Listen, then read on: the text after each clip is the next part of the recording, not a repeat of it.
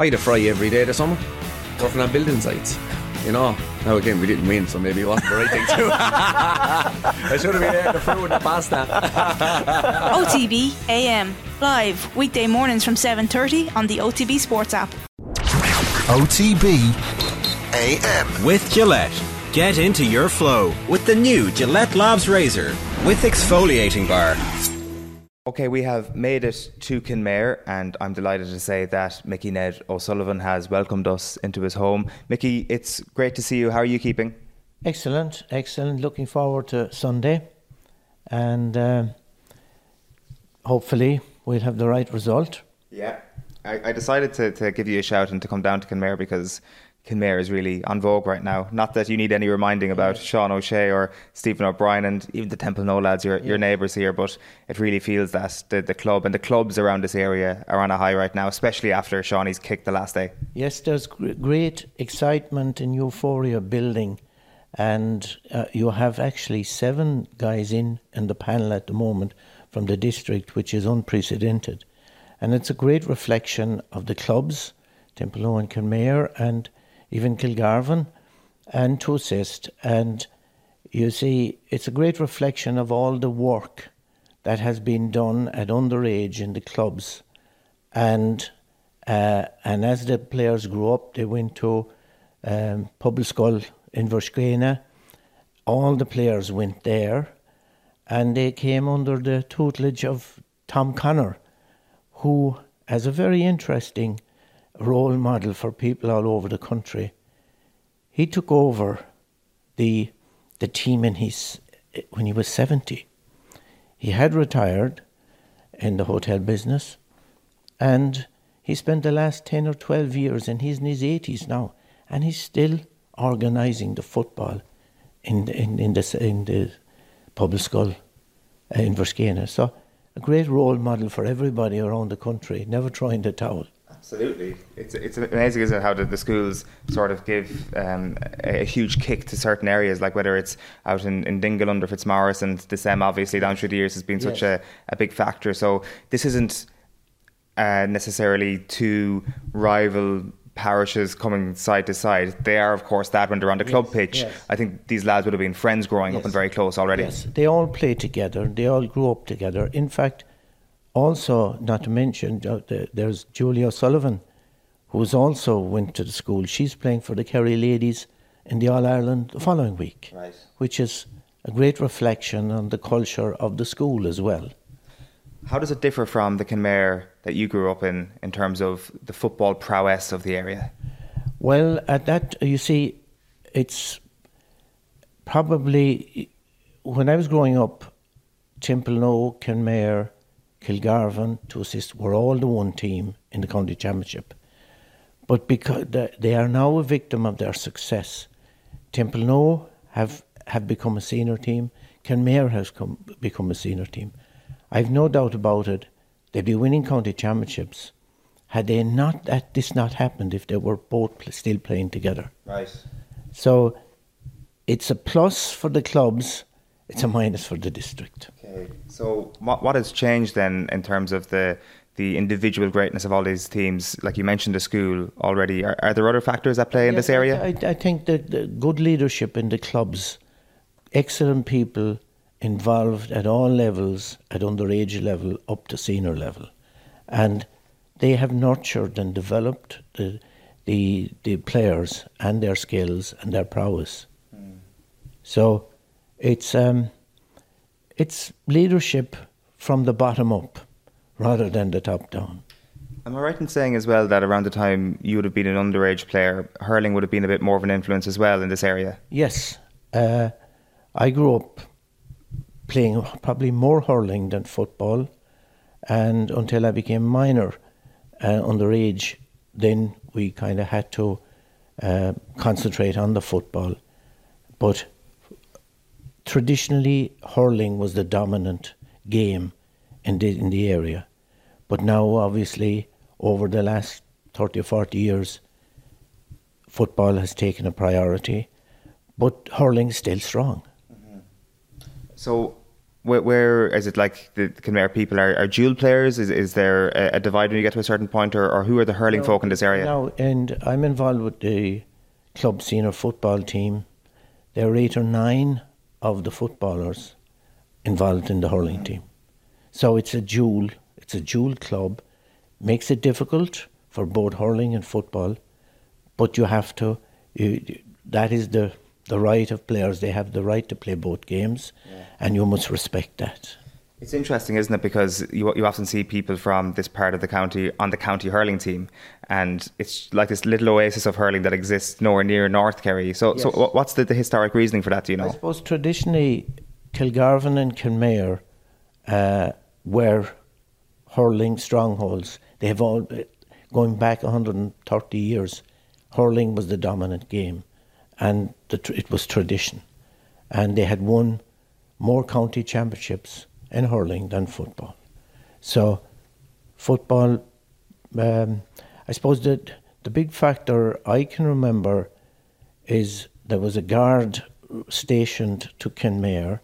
He was an Offaly man called P.J. McIntyre in the 60s, and he was into football, and he started all the youngsters around playing underage, coached them, kept the pressure on them, and gradually all these lads came together and won a county championship in 1974, and that was really the beginning.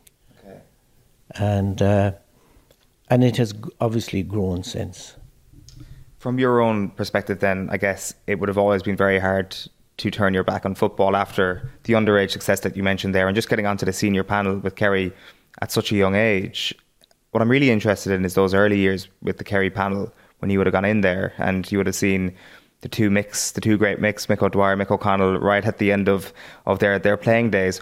What was that experience like as a young fella who I'm sure acutely recognised the greatness of the two men you shared a dressing room with? It was a great privilege. I joined the panel when I was 18, and for the first 2 or 3 years they were still on the team, and you respected them, you stood back, you admired them, you learned from them, and it was a great privilege to be on the same team as Mick O'Connell or Mick O'Dwyer. And then it was a transition stage. They were coming to the end of their career, all that age group, and then our group were gradually coming in. But contrary to what people think, we lost championship for 4 years before we won in 1975.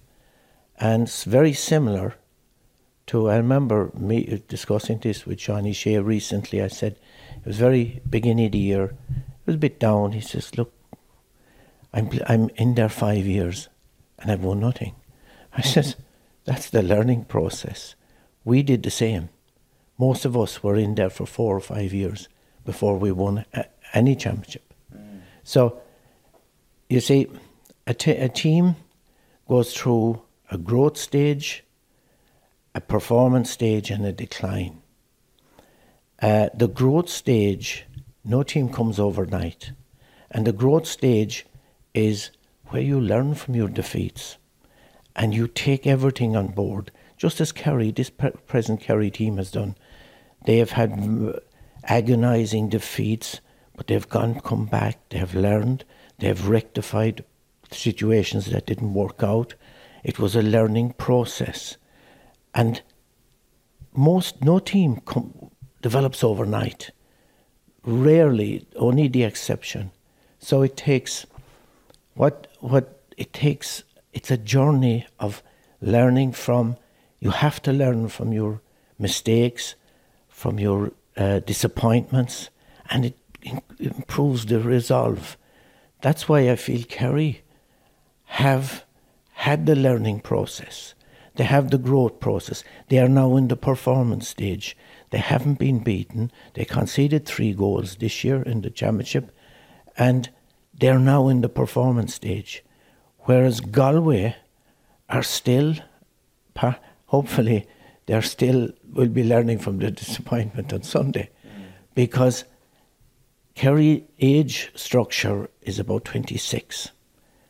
They're at the ideal stage, whereas Galway have probably a wider base of age structure.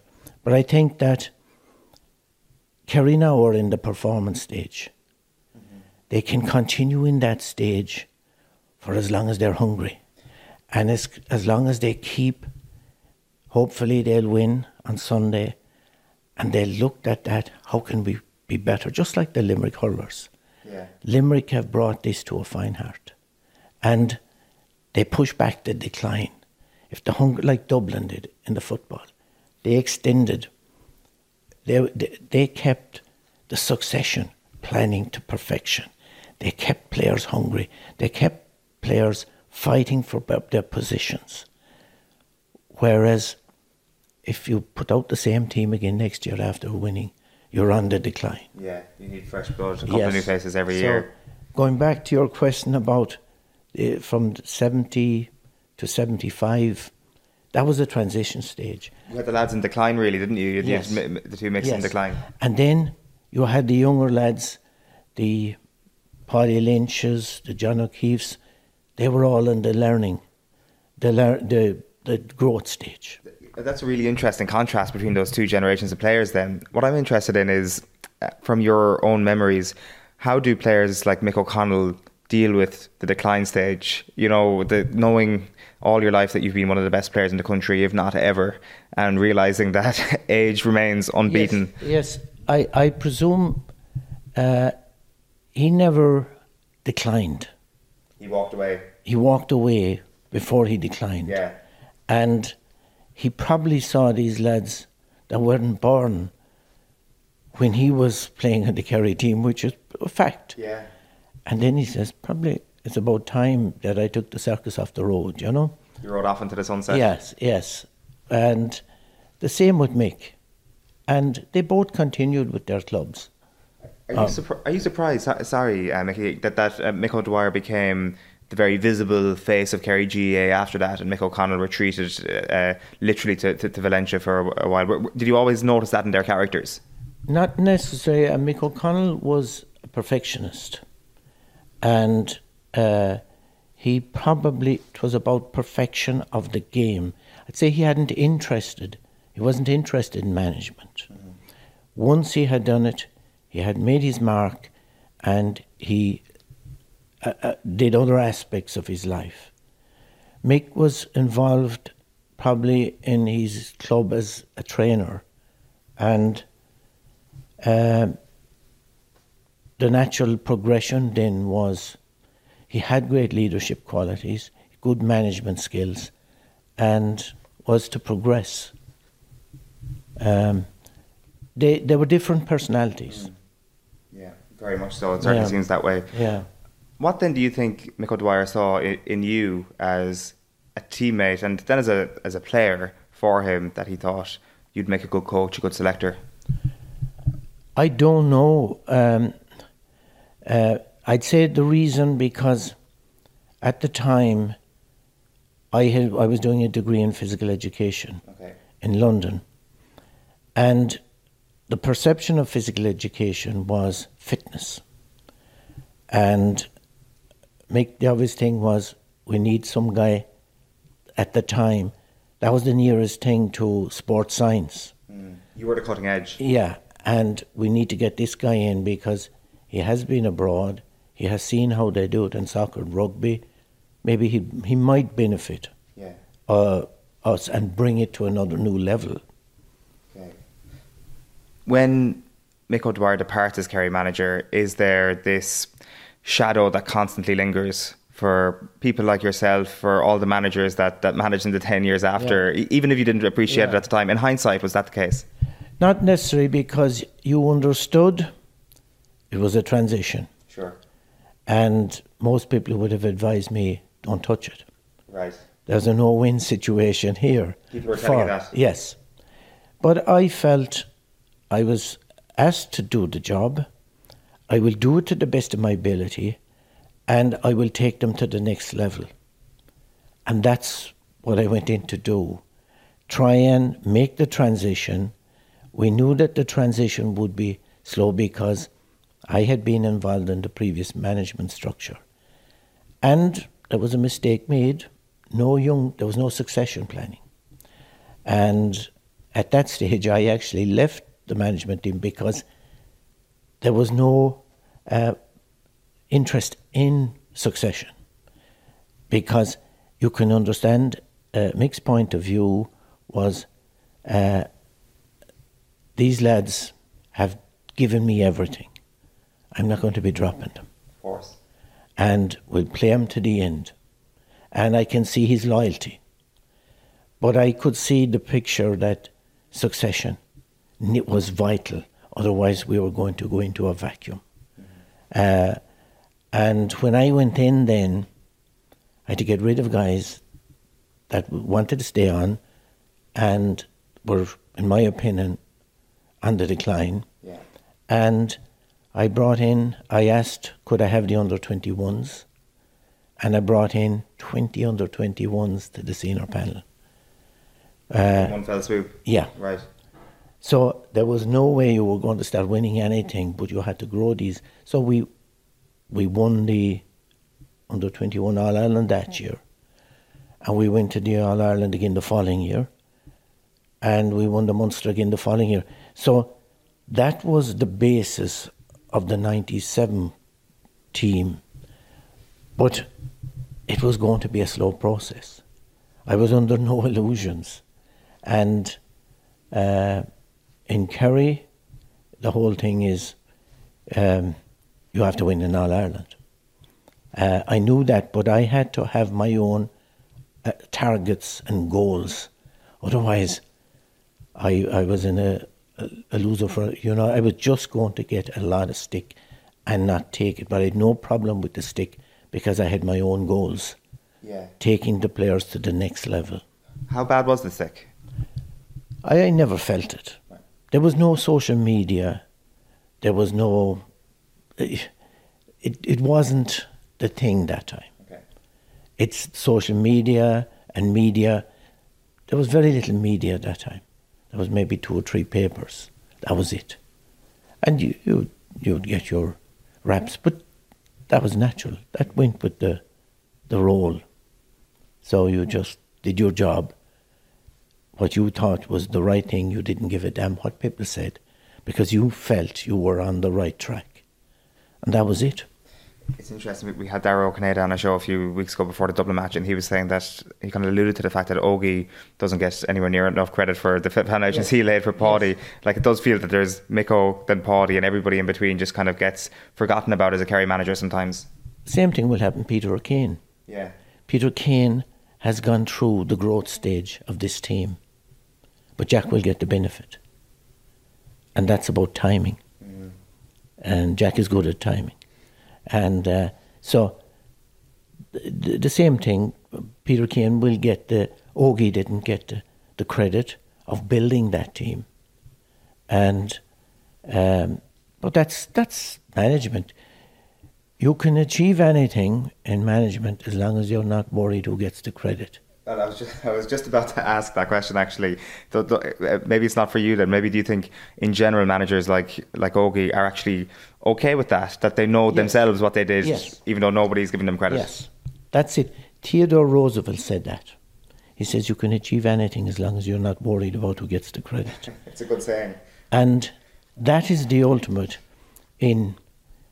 If you have to manage, you manage from the bottom up and you give everybody credit. It isn't about yourself. That's the old-fashioned where it came from the top down. Management now is about developing everybody, management and players to contribute to the common goal. And that's basically, everybody going into management now knows that. Yeah. Was there a particular moment in modern Gaelic games where you realised that everybody is now thinking that way? The vast majority of people understand that now, that go into management, that it's about the people you get on the bus, the people that you can't be an expert in every area. You look for what you think the best person in strength and conditioning, the best coach, the best physio, the best psychologist.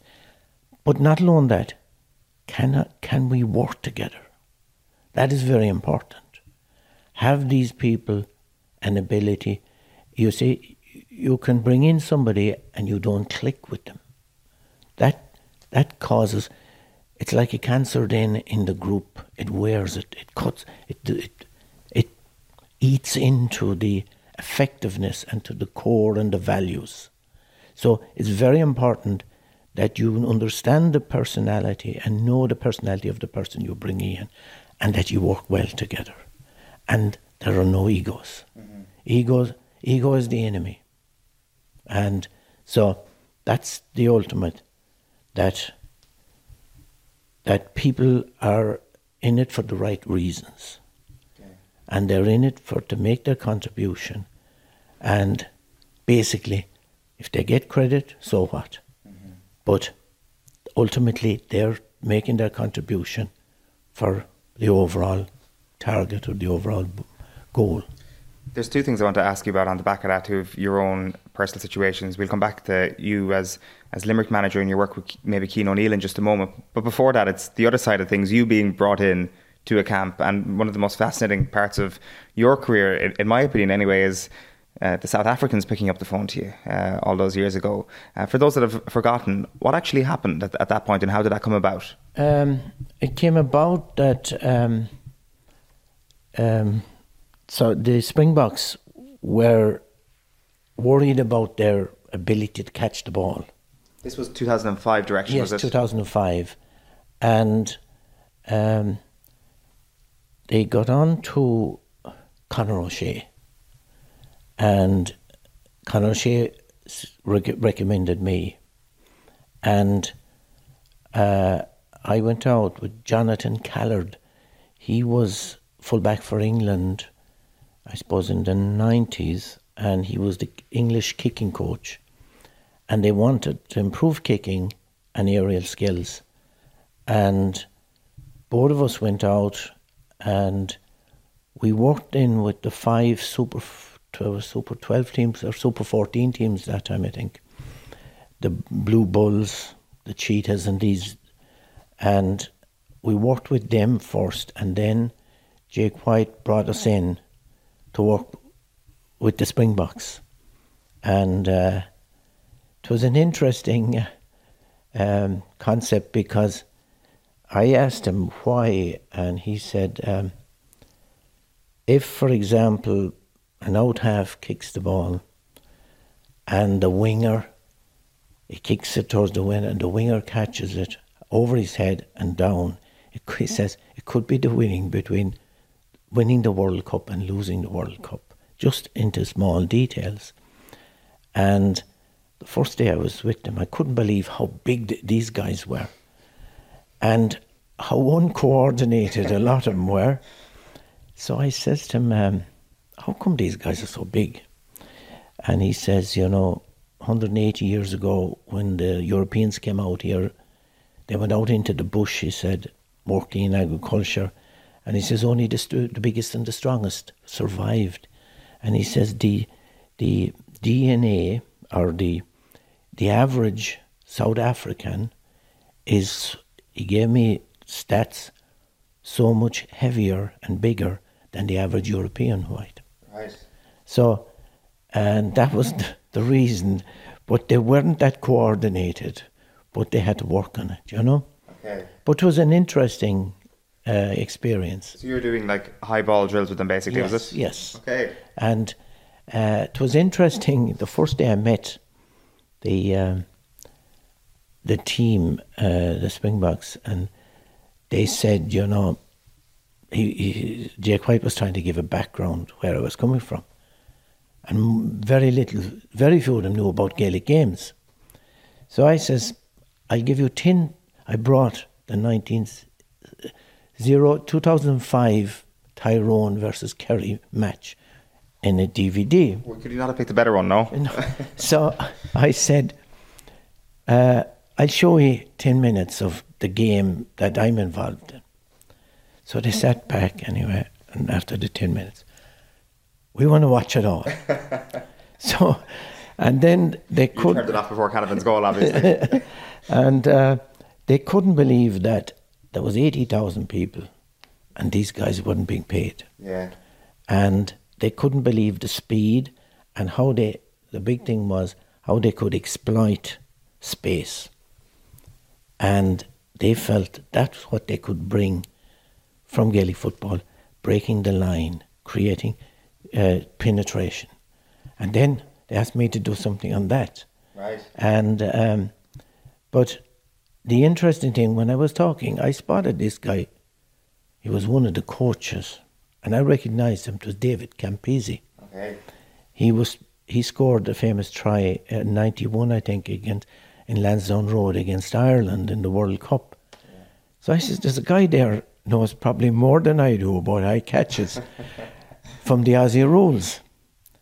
And David was a very quiet guy. So I brought him on board with me in the drills and things because he had actually played Aussie rules as well. So that was an interesting development there. And so, no, it was then Conor got feedback and Conor asked me would I get involved with the English development squad up in Yorkshire, up in York. And I says, Christ, I can't let anyone in Ireland know that I'm doing this, you see. And did you do it? I did, yeah. And I just went over a couple of times into York, I think it was in York. And that was an interesting development as well. And how they were developing. Conor was involved. He was a kind of development officer for the English rugby union at the time. Okay, Yeah. And obviously still involved with the English Rugby Union at the moment as well. Yes. Right, okay. And is that where your rugby coaching career ended? Well, I had played, the only game I played in when I was in Strawberry Hill was rugby. It was the nearest to Gaelic football. Okay. So I had a good experience of rugby over 4 years. We should say as well, obviously, it was an England-South Africa World Cup final in 2007. South Africa got the job done. The Mickey Ned O'Sullivan derby, I didn't realise that's what it was. So you taught Brian Habana how to catch a high ball? Yes, he was on the team at the time, yes. And he was young, he was only about 19. Yeah. But he was very well built and very fast. Yeah. Very interesting. Yeah. Back to the Gaelic games then, and I mentioned that I did want to talk about the other side of things, being the coach who brings people in. When you talk about that growth mindset that exists from a managerial standpoint, everybody's talking about Pádraig Joyce this week and his decision to enhance his own coaching to get with people like Cian O'Neill. Yes. I think you were the first person to ever give Cian a chance at inter-county level. That's right. I'd heard about him, and he was coaching a junior club in Clare at the time, and I rang him and met him and was impressed by him. So he was brought in as a strength and conditioning person and spent 2 years and had a very positive input into development of these Limerick players at the time. The good mindset, good attitude, good approach. And then he went to Tipperary and moved into more of, I think he was still in the strength and conditioning, but went from there to Mayo and got into the coaching side of things then. And no, it was very good. He was very professional in every way. Did you see that there was something there, that this guy was very ambitious to succeed? Very ambitious. And he wasn't going to stay with us. Okay. And that was, you could see that he was ambitious. One last point there on Cian, just about the transition from strength and conditioning into kind of more of a tactical coach. Is that an unusual pathway for a young coach in GAA? It is, because generally speaking, strength and conditioning people, in the management thing, there isn't a big crossover between the strength and conditioning and the coach. And from a manager's point of view, you give your slot to the strength and conditioning person and you give the slots to the coaching. But I know there's a lot of interaction as well between both. But generally speaking, strength and conditioning people stay within that area that they're qualified in, and the coaches then are a more broader perspective, because they come from a football point of view. So they wouldn't have the knowledge of the strength and conditioner, and they would stick to usually the football side of things. Okay, so he's obviously managed to shatter that glass ceiling in some regards. Yes. Just a couple of other things, Mickey. Ned, I was looking at the forecast for Sunday. It's going to rain. You know all about playing All-Ireland finals in the wet and the rain. 1975, obviously, it wasn't the best day. Obviously, you can't possibly have memories of that full game after what happened. I'm interested just in that moment. Is that something that you kind of look back at and laugh at? Is it something that you're proud of? I mean, it's such a unique moment in such a big game, and at the same time, it's a terrible, horrific moment for you in that moment. Well, it just happened, and you accept it. Mm-hmm. The most important thing was the lads went on and won the All-Ireland. Yeah. And you don't think about it, these things happen. Yeah. You don't have a regret, or you accept it, and you enjoyed the few minutes you were there, and you move on. Yeah. It just, that was part of the game. And the interesting thing about it, the person who is reputed to have knocked me out has become a very good friend. Because every time we go to Dublin, we'll give a ring, or any time he's down, we touch base, we might have a drink or a meal. And it led to a great friendship. And we have never discussed that situation. Yeah. It's interesting. You've never talked about it? No. Who is it? Sean Doherty. It is Sean Doherty. Yeah. Right? And we've what goes on the field, you leave it on the field and you move on. And you have a lot more in common than you don't have. Yeah.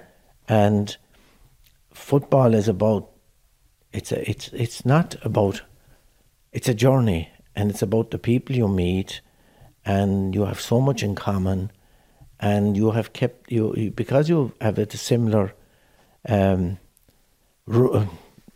say, gone through a similar pathway, you have a lot in common, and those friendships blossom outside of the football field. Mm-hmm. So it's you leave everything. What goes on the field stays on the field, you know. It's a good way to be. Were you going to pass the ball, or were you going to go for goal? I haven't a clue. I haven't a clue, but I've seen once or twice, I saw it, and I think I could have passed it. I think Ogie was running alongside me, and I was probably obsessed with scoring a goal, and didn't. I should have passed the ball, but that's life. Did you pass the ball more after that moment? No, I don't think so. Didn't learn my lesson. So that's basically. I don't remember an awful lot more about that game. No, but it is one of the more iconic moments of an All-Ireland and an All-Ireland in the rain in particular. Yeah. Just to fast forward then to 2022, then you mentioned there talking to Sean O'Shea a few weeks ago, or at the start of the season, I should say. How proud were you to see him kick that kick? I mean, every Kerry person would probably got a sense of pride, but just given the fact that you know the man, given the fact that he is your neighbour. I was 100% sure he was going to kick it right over the bar. Because any time I go to the football field, he has 15 balls in the middle of the day, and he's practicing. His mental resolve is phenomenal. Once I saw him put Shane Ryan, didn't allow Shane Ryan to kick the ball. He was a captain. He took responsibility. I knew he was going to score. Because, you know, he has such a discipline, a self-discipline that he has worked on over the years. And he doesn't say much, but he leads by example, and he demands a very high standard of himself. Mm-hmm. And he's a perfectionist in terms of kicking, his ability to kick frees. Mm-hmm. He works. He's a great role model, both on and off the field. And I couldn't speak highly enough of him as a person and as a leader. He's a. I don't know. Are they born leaders? I think leadership is learned, but he certainly has learned it. Okay. Did people in Kenmare always know he was going to be this good? Up to about 16 years of age, you didn't. But then he began to develop. He developed his game, but he developed physically as well, and he's developed himself enormously from a physical point of view, because he wasn't structurally that strong. But I'm telling you wouldn't want to hit in against him now. Yeah, that's for sure. Yeah.